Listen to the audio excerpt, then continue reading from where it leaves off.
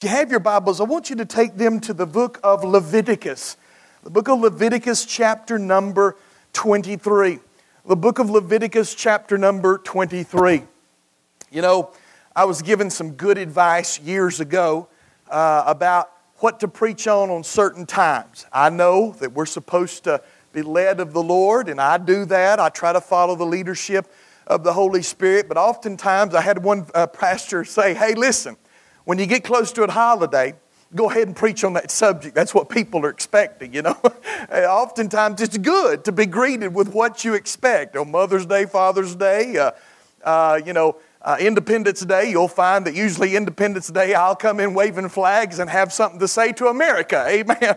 But here as we near Thanksgiving, I thought it would be fitting for us to take a closer look at Thanksgiving and see some shadows of what we celebrate and have celebrated, many of you, many years, or not so many, I'm not trying to put, anyway, what we celebrate year after year has a shadow of an appearance in the Scriptures. And that's what I want to talk to you about this morning. I want you to think on the heart of our Thanksgiving celebration. We'll pick up our reading in Leviticus chapter 23, and look at verse 33. We'll read down through verse number 44. And if you have any headings on your Bible, you might see at verse 33 the heading that says the Feast of Tabernacles or the Feast of Booths.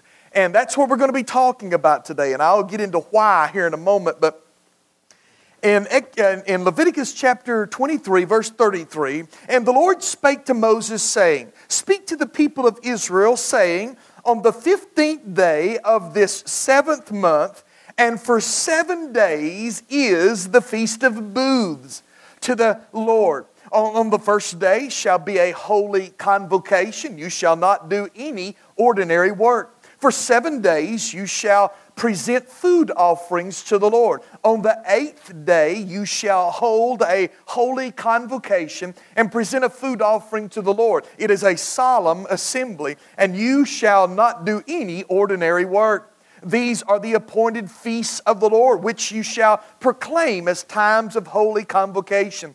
For the presenting to the Lord food offerings, burnt offerings, grain offerings, sacrifices, and drink offerings, each on its proper day. Beside the Lord's Sabbaths, and besides your gifts, and besides all your vow offerings, and besides all of your free will offerings which you give to the Lord. So he's saying that this is going to be special. This is a special time. You'll bring your normal vow offerings and your free will offerings and all of these other things, and you'll observe your regular Sabbaths, but in that is a special time of sacrifice and Sabbath. Verse 39, on the 15th day of the 7th month, when you have gathered in the produce of the land, you shall celebrate the feast of the Lord 7 days. And on the first day shall be a solemn rest. And on the 8th day shall be a solemn rest. And you shall take on the first day the fruit of splendid trees, branches of palm trees and boughs of leafy trees and willows of the brook, and you shall rejoice because the Lord your God rejoice before the Lord your God 7 days, and you shall celebrate it as a feast to the Lord for 7 days in the year. It is a statute forever throughout your generations. You shall celebrate it in the 7th month. And you shall dwell in booths for 7 days. All native Israelites shall dwell in booths, that your generations may know that I made the people of Israel dwell in booths when I brought them out of the land of Egypt. I am the Lord your God. And thus Moses declared to the people of Israel the appointed feasts. Now, more than likely, all of us will gather together with our family on Thursday and enjoy what we call a Thanksgiving Day or a Thanksgiving celebration. Now, although this day has only been existed nationally as a national holiday less than 80 years, it's been an observed holiday more or less throughout our nation's history since its founding in 1776. But actually, the tradition itself goes back to the early 1600s, when a mixed group of religious refugees and aspiring landowners arrived in Plymouth, Massachusetts on the Mayflower. Of 102 passengers that set sail from England, by the time we come to 1620, the winter of 1620 and 1621, only half of those were still alive. So of the 102, there were 50-odd people left that had not died. And that winter was particularly harsh. During that winter, this is a side, but during that winter, they stayed the night on the boat, and then during the day they would come and try to build housing for the people to live. And they did that during the winter. And they had no fresh vegetables. Scurvy was a problem. There was a lot of sickness on board, and many people died in that cruel winter of 1620 to 1621. But by that spring, they had moved over into the housing on land, and with the help of local natives, these settlers began to eke out an existence and begin to plant fields that they desperately needed, these crops for the coming year. And that fall, so we're talking about 1621, at that fall, somewhere around late September and early November, nobody really knows the date. It was never well established in any kind of journal or anything. They don't really know the date, but somewhere after the harvest, at the end of September, beginning of November, they called, and the leadership there called for a day of feasting, a day of thanksgiving. It was a celebration, and of course, you know the story. All of us have been entrenched in that story. The pilgrims invited local natives who had helped them in the previous year to come and to celebrate this Thanksgiving feast. And they spread the table. And for 3 days, they had a feast together in celebration of what the Lord had done. They used the harvest from the fields that they had planted with the natives' help. They also went hunting for game, for venison, and also the proverbial turkey. That's where it all kind of comes from, is from this harvest feast. Now, although it was not explicitly stated, many scholars believe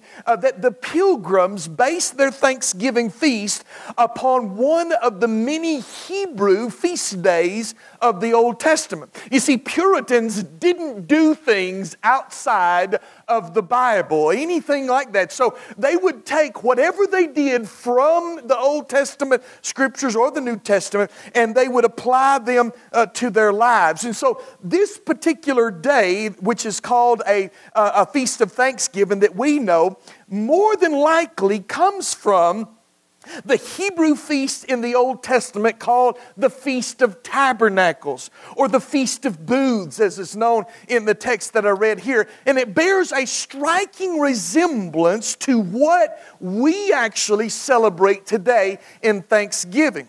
Both of these feasts were feasts coming late in the year when crops were gathered. Did you catch that in our text when it talks about how that when the crops and the harvest had done, that was the time of this celebration? And they were both celebrated by people who had traveled a great distance. The Puritans of that day thought of themselves somewhat like the people of Israel in the fact that they had left a homeland from a place of persecution to a place of freedom, identifying closely with the Hebrew people who left the bondage of Egypt for a promised land to worship their God.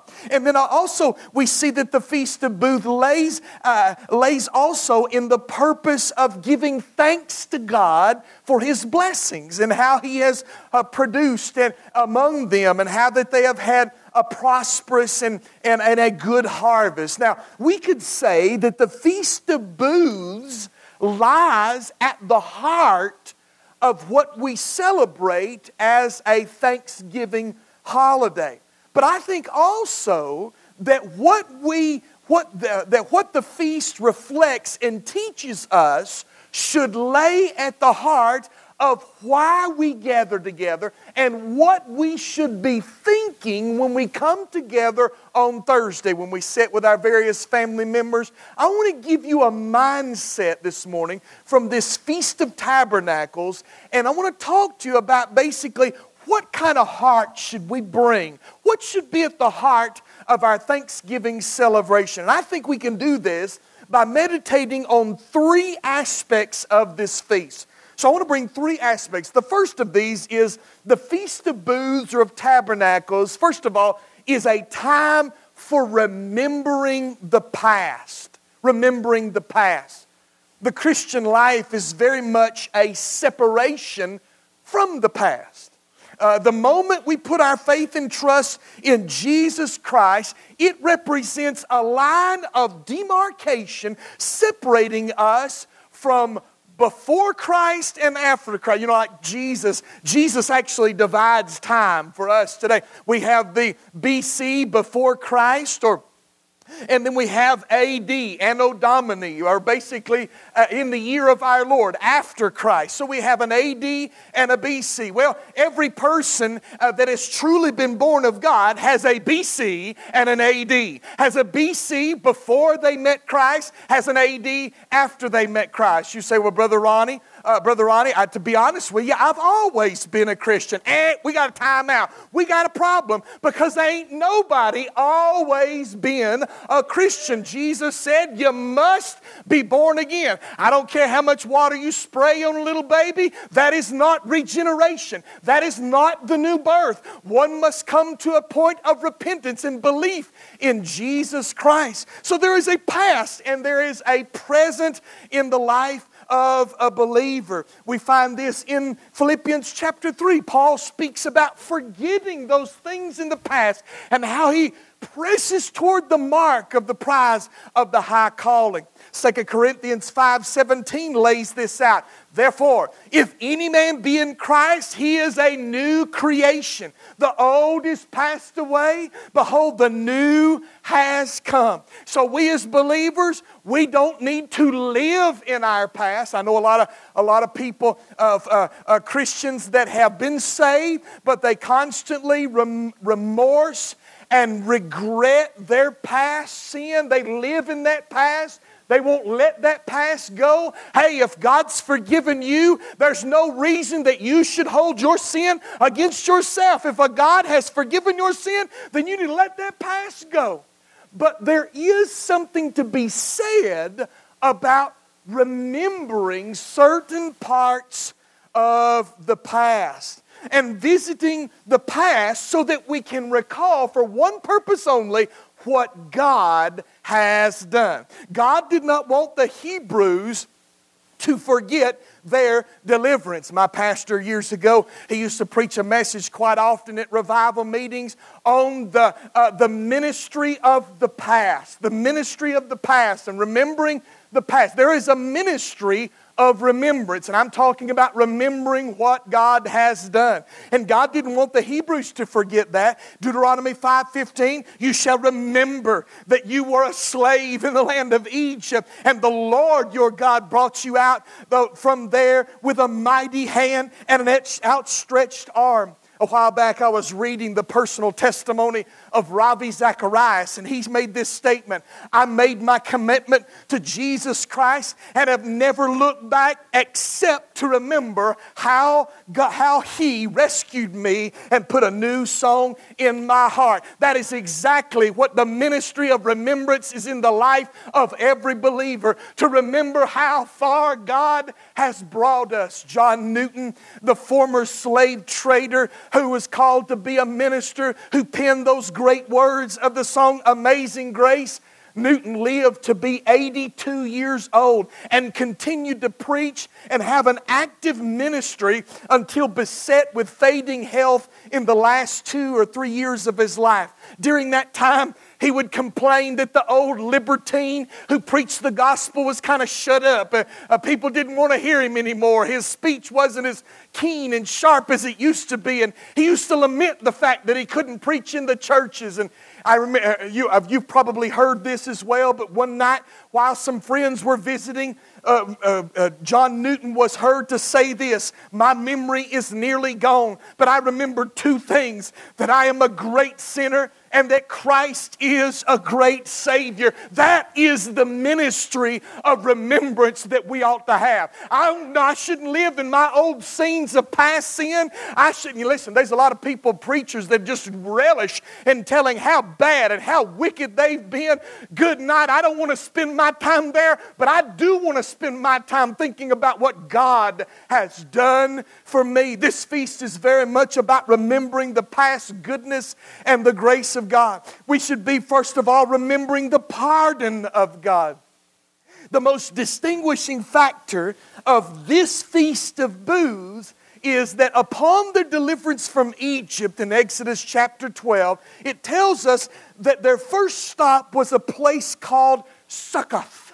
Succoth, it's a word that literally means booths, or some translations call it tabernacles. Now, it was at Succoth that they ate the unleavened cakes and that God instituted the Passover. And in that same chapter, it's recorded that the children of Israel had been in the land of Egypt 430 years. So as they left Egypt's land, they come to Succoth, the place of booths. They didn't have houses. They didn't have anything to live with. They left with what they could carry. And so they grabbed leafy branches and sticks and stuff and made for themselves little booths or tents to spend the night in. And so they were to live. Now this celebration is the celebration of what they did.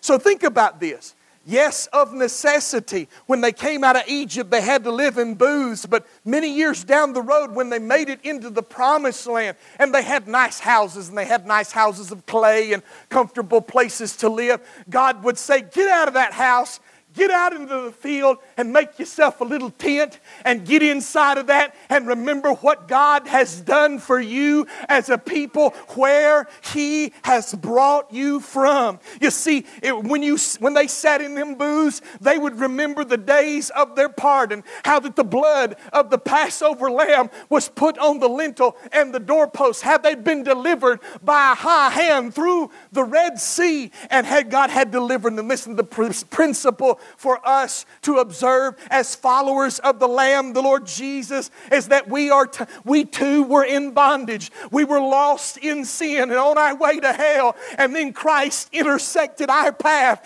and the power of God, the blood of the Lamb, was applied to our lives by faith in Jesus Christ. His blood purchased our pardon on Calvary's cross, and He placed us on a path of following Him. Far too little do we stop and think and just recall of where God found us and what He did when He brought us unto Himself. Some of you were like me on a bobsled to hell, going 90 miles an hour as fast as we could away from God. And God stood in the path, and we had our Damascus Road moment where we met Jesus Christ, and He radically changed our lives. Listen, no matter how big your Bible is, how straight your tie, how decent your life may be, never forget that you were a lost sinner, a sinner condemned and on your way to hell when Jesus found you and shed His grace on you. Some may say, well, I was saved as a child and I didn't have a great life of sin before Jesus saved me, and that's perfectly fine. That happens. People are saved when they're younger, and I hope that happens. Like my son Grayson, saved as a young boy. I'm glad that happens because oftentimes that would save you a life of following sin in the most wretched and vilest manner. But it's still the same grace that saved Grayson that it did for me and my wife and many of you out there listening to you. It's the same grace that changed and saved our soul. God saves, and God saves the child of God, and we should never forget that. Notice not only the remember of the pardon of God, but remember the provision of God. When they left Egypt that day, they left with only what they could carry. Facing the harsh desert of the Saudi Arabia. Now, according to a quartermaster general in the army, it is reported that Moses would have had to have 15,000 tons of food every day to feed the people of Israel that left Egypt's land. To bring that much food every day, they would need 2 freight trains, each a mile long. They would also have to have firewood to cook the food. This would take 4,000 tons of wood and a few more freight trains, each a mile long, just for one day. Also, they would have to have water. If they only had enough water to drink and wash a few dishes, it would take 11 million gallons of water every day. A freight train with cars, with tank cars, 1,800 miles long, just to bring them water to survive. And yet God supplied their needs every day, time and time again, with manna from the heavens and water from a rock that followed them through the wilderness, not just for a few days until they got to the promised land, but for 40 years God proved faithful to give them exactly what they needed. The book of Deuteronomy is where God reinforces this theme of remembrance. Deuteronomy 8:15-18, speaking of God who led you through the great and terrifying wilderness with its fiery serpents and scorpions and thirsty ground where there was no water, who brought you water out of the flinty rock, who led you in the wilderness with manna that your fathers did not know, that he might humble you and test you and do you good in the end. Beware lest you say in your heart, my power and the might of my hand have gotten me wealth. You shall remember the Lord your God, for it is He who gives you power to get wealth, that He may confirm His covenant that He swore to your fathers as it is this day. And when they got to the promised land, God provided for their needs there. In Deuteronomy 6:10-12, and when the Lord your God brings you into the land that He swore to your fathers, to Abraham, to Isaac, and to Jacob to give you, the great and good cities that you did not build, the houses full of gold, the goods that you did not fill, the cisterns that you did not dig, the vineyards and olive trees that you did not plant, and when you eat and are full, then take care lest you forget the Lord who brought you out of the land of Egypt, out of the house of slavery. These booths were a testimony of God's faithfulness to provide, of God's goodness to see them along every step of the journey. God in this past year has provided for us time and time again. God's been faithful to you, more faithful to you than you've been faithful to Him. He's done it time and time again. One author said, we're real good at complaining, but we're very poor at remembering. You see, when we gather around that table, we ought to think about how God has provided, how God has been faithful. Not only did He bring us through the muddy, from the desert land, through the time of slavery and sin, but brought us into a place of His provision. Remember the pardon of God. Remember the provision of God. Remember the protection of God. This feast will also cause them to recall the past protection of God. When Pharaoh was drawing near to them and to capture them at the Red Sea, God parted the Red Sea, Exodus 14:29. But the people of Israel walked on dry ground through the sea, and the waters being a wall to them on their right hand and on their left hand. Those same waters that were congealed up on either side of them as they passed through the Red Sea were the same waters that came crashing down on the armies of the Egyptians, Exodus 14:27-28. So Moses stretched out his hand over the sea, and the sea returned to its normal course when the morning appeared. And as the Egyptians fled into it, the Lord threw the Egyptians into the midst of the sea. The waters returned and covered the chariots and the horsemen and all the host of Pharaoh that had followed them into the sea. Not one of them remained.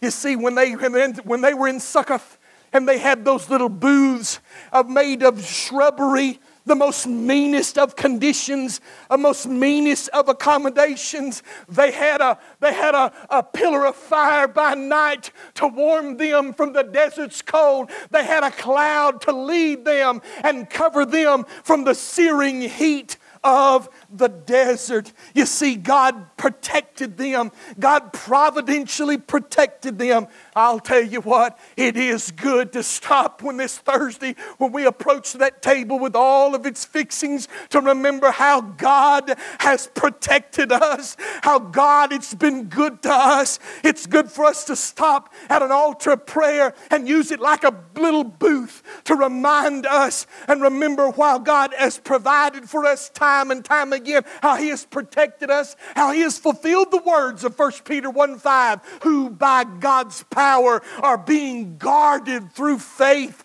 for a salvation ready to be revealed in the last time. Oh, listen, we approach that table. It is a time to remember some things about how God's protected, provided, and delivered us in the past. Not only a time of remembering the past, but this scene of the Feast of Booths, and I believe our Thanksgiving celebration is a time of rejoicing in the present. You know, many people think God is the divine wet blanket on human existence. That that God is constantly looking for ways in which He can make people miserable. That God is the perpetual killjoy. But on the contrary, God wants His people to rejoice, to be glad in Him. Just as a father delights in seeing his children laugh and play and rejoice in His presence, so our Heavenly Father delights in the sounds of praise coming from His children. You see, this feast was a feast of rejoicing. Matter of fact, in verse number 40, plainly, God says to His people, "You shall take on the first day of the fruit of the splendid trees, the branches of the palm trees, the boughs of leafy trees and willows of the brook, and you shall." You don't get a choice. You might have a bad week. You might be down in the mully grubs. But when it comes to this celebration, you ain't got a choice. You're to rejoice in the Lord, to praise Him, waving palm branches of thanksgiving under His gaze. Many years later, during the time of exile, of course, you know the story of how God's people were brought into that promised land and lived there for many years until they began to turn away from God. And they would ignore the Sabbaths of God. They ignored the law of God. Until finally God sent the enemies, the Assyrians, the Babylonians, to remove them from that land and take them to Babylon to live as subjects and slaves in a foreign land. After a 70-year period, according to the punishment of God, they would be plucked up and brought back to the land. That brings us to the book of Nehemiah. Nehemiah, in the day of Nehemiah, it says that so the people went out and brought them and made Nehemiah rediscovered the law of God and had Ezra and the priests read the law before the people. They had forgotten God's law. They had forgotten everything that God had done. And Ezra took the book and began to read to the people, and they rejoiced in what God had done. And he got to the part where they said they were to make booths, and they looked at each other and said, "Hey, that's right now. This is the time." And so they went out and they brought them and made booths for themselves on his roof and in their courts and in the courts of the house of God and in the presence of the water gate and in the square of the gate of Ephraim, and all the assembly of those who had returned from the captivity made booths and lived in booths for from the days of Joshua the son of Nun to that day the people of Israel had not done so, and there was great rejoicing. They had been restored. They remembered once again what they were doing and how they were to be celebrating and rejoicing in God. Notice the source of their rejoicing. In verse number 40, we're told, we're commanded by God. In Leviticus 23, verse 40, they're commanded to rejoice. Why? Why were they to rejoice? It also gives another description of these feast days in Deuteronomy 16:15. Listen to what it says. For 7 days you shall keep the feast of the Lord your God at the place that the Lord will choose, because the Lord your God will bless you in all your produce and in all the work of your hands, so that you will altogether joyful. But what is the source of their joy? I find it interesting that the source of their joy comes in the timing of this feast. Several years ago, I went through a series in which I went through every one of the feasts of Israel and when it happened on the calendar.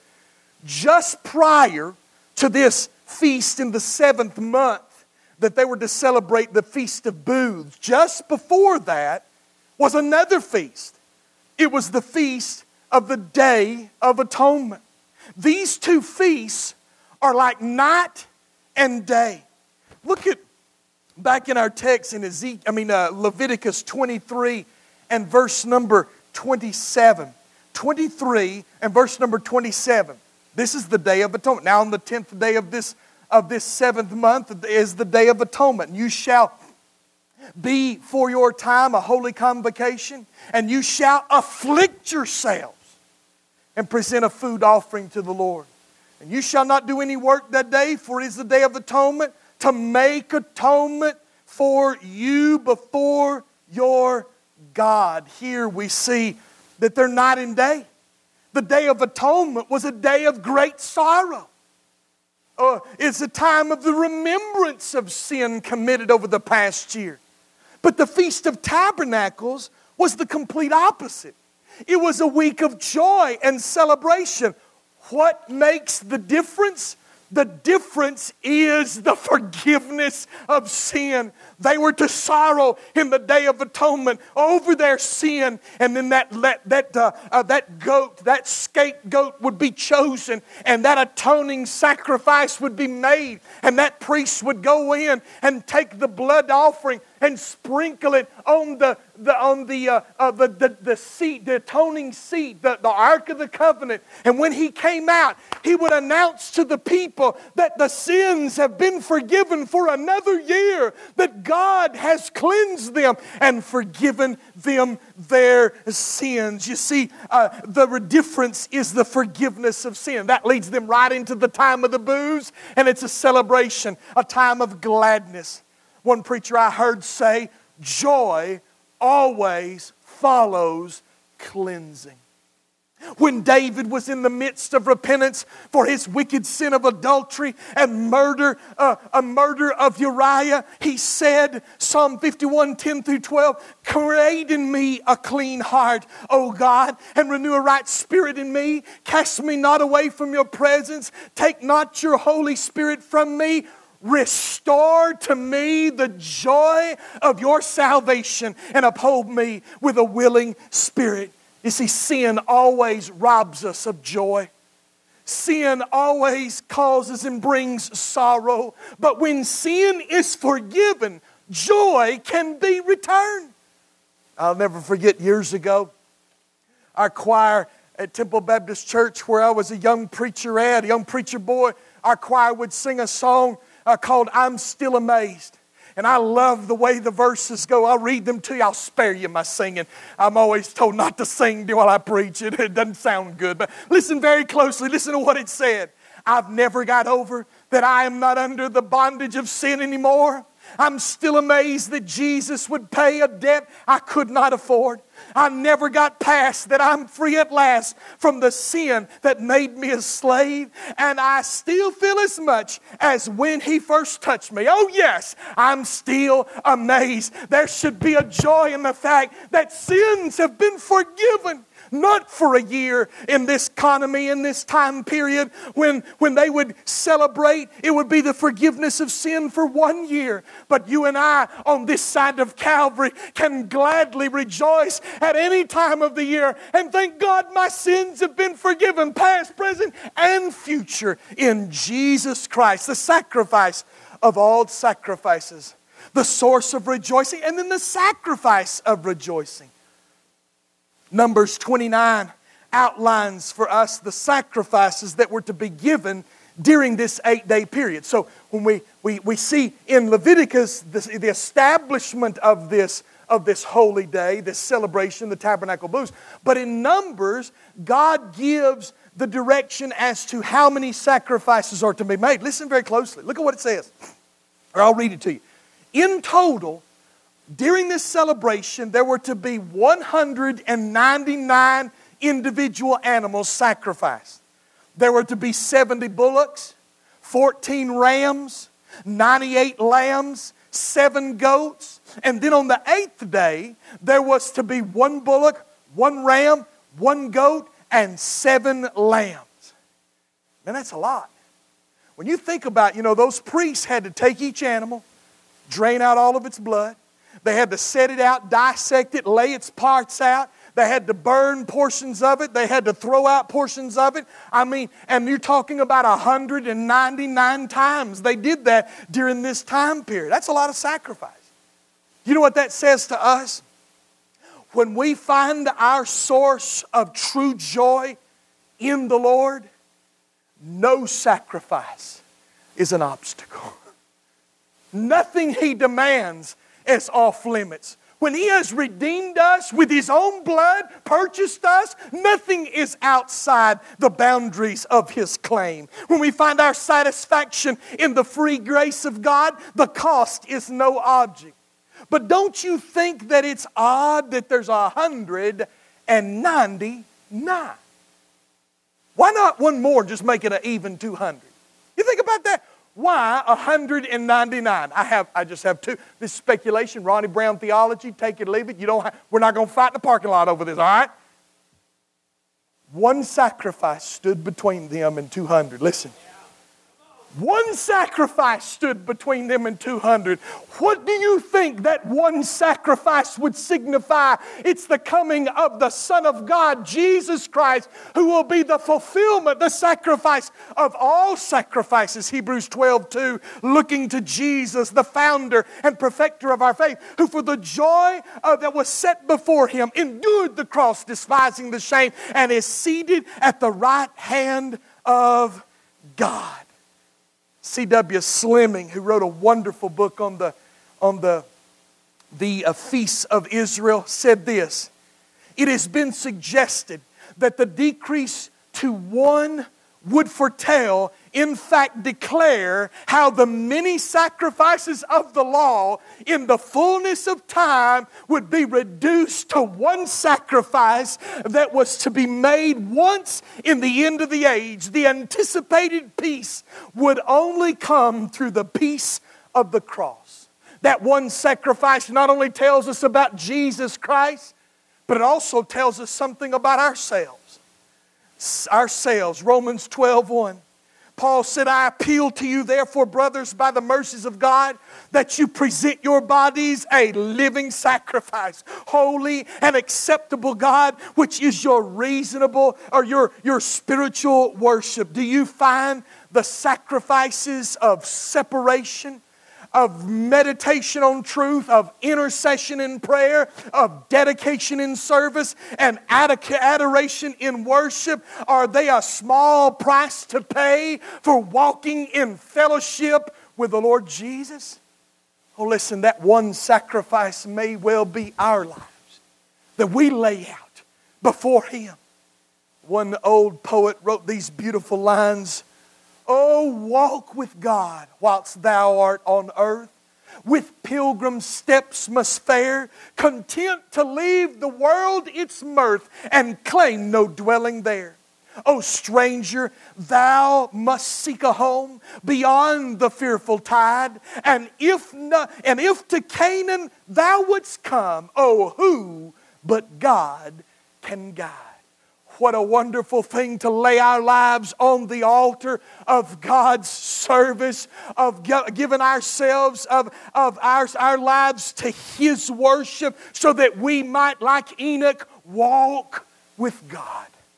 The feast was a time of rejoicing in the presence of God. It's not only about remembering, but that remembrance translates into rejoicing.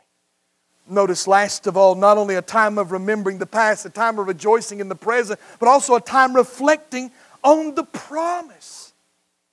Like all of the Old Testament feasts, the Feast of Tabernacles, it points to a future day.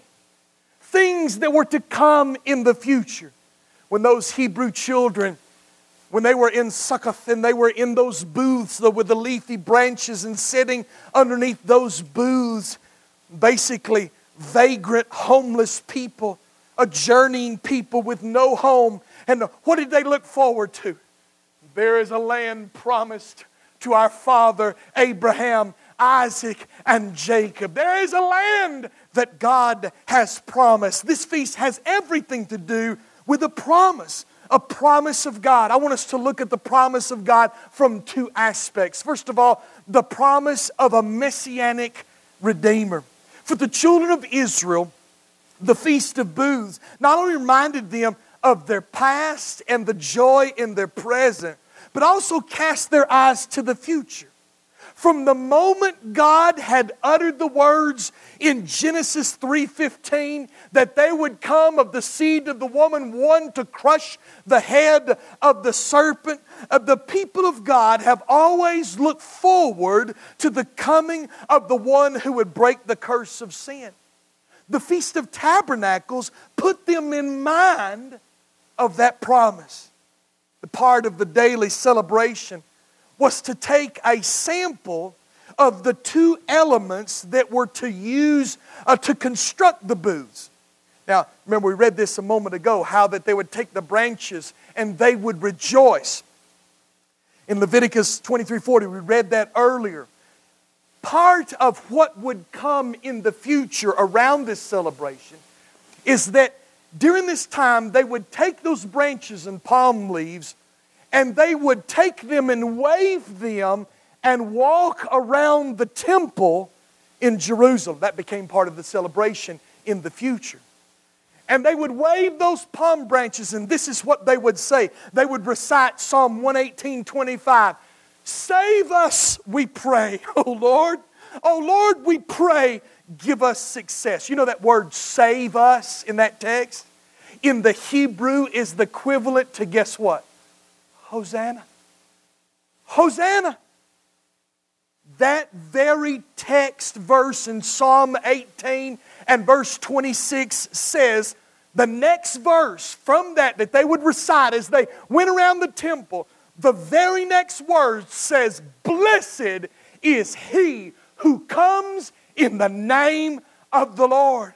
That wouldn't be too far down the road. For in the fullness of time, God sent His Son. And in Matthew 21:8-9, most of the crowd spread their coats on the road, and others cut branches from trees and spread them on the road. And the crowds went before Him that followed Him were shouting, Hosanna to the Son of David. Blessed is He who comes in the name of the Lord. Hosanna in the highest. This very celebration contains the words of that coming Messiah that would be fulfilled in Jesus.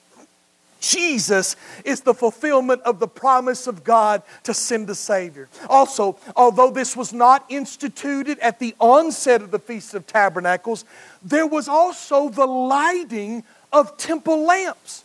So not only would they wave these branches, but there would be a special lighting of these large lamps in the temple. This was rooted in the prophecy of Isaiah 9:2. The people who walked in darkness have seen a great light, and those who dwelt in the land of deep darkness, on them has shone a light.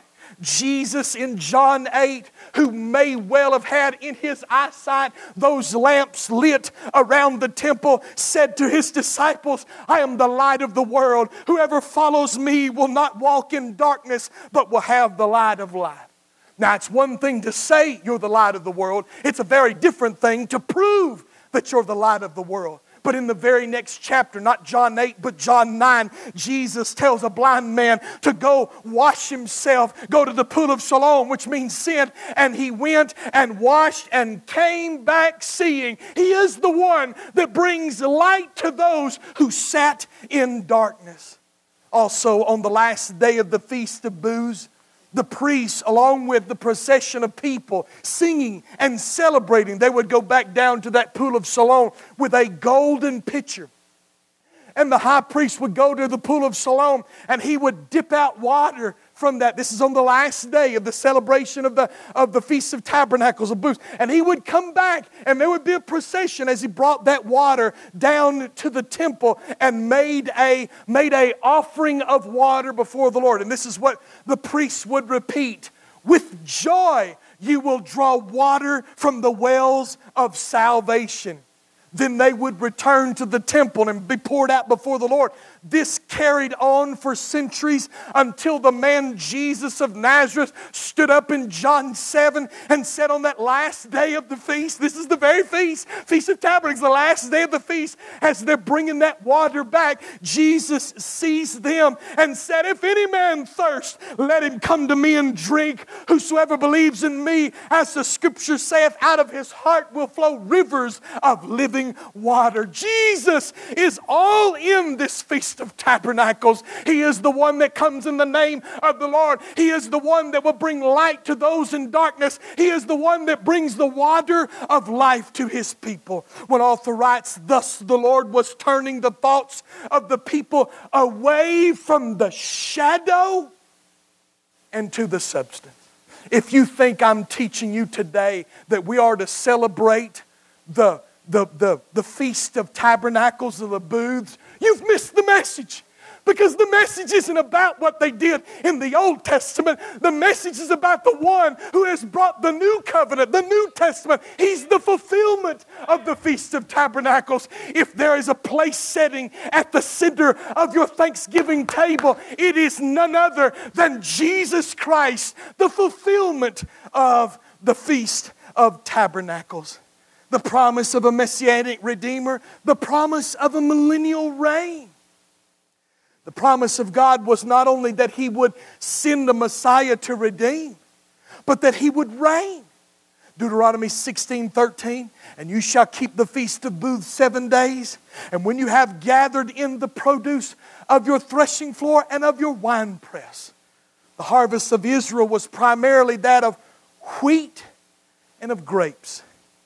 The Feast of Tabernacles was a celebration after all those items had been harvested. So after they brought in all the wheat, after they brought in all the grapes, then there would be a celebration. Now think about this with me. The time in which we live now, what did Jesus say? It's a time of harvest. Jesus gave a parable of the harvest and about the wheat and the tares. About the harvest coming. Jesus lifted His eyes and upon the people of Israel and say, the fields are white unto harvest.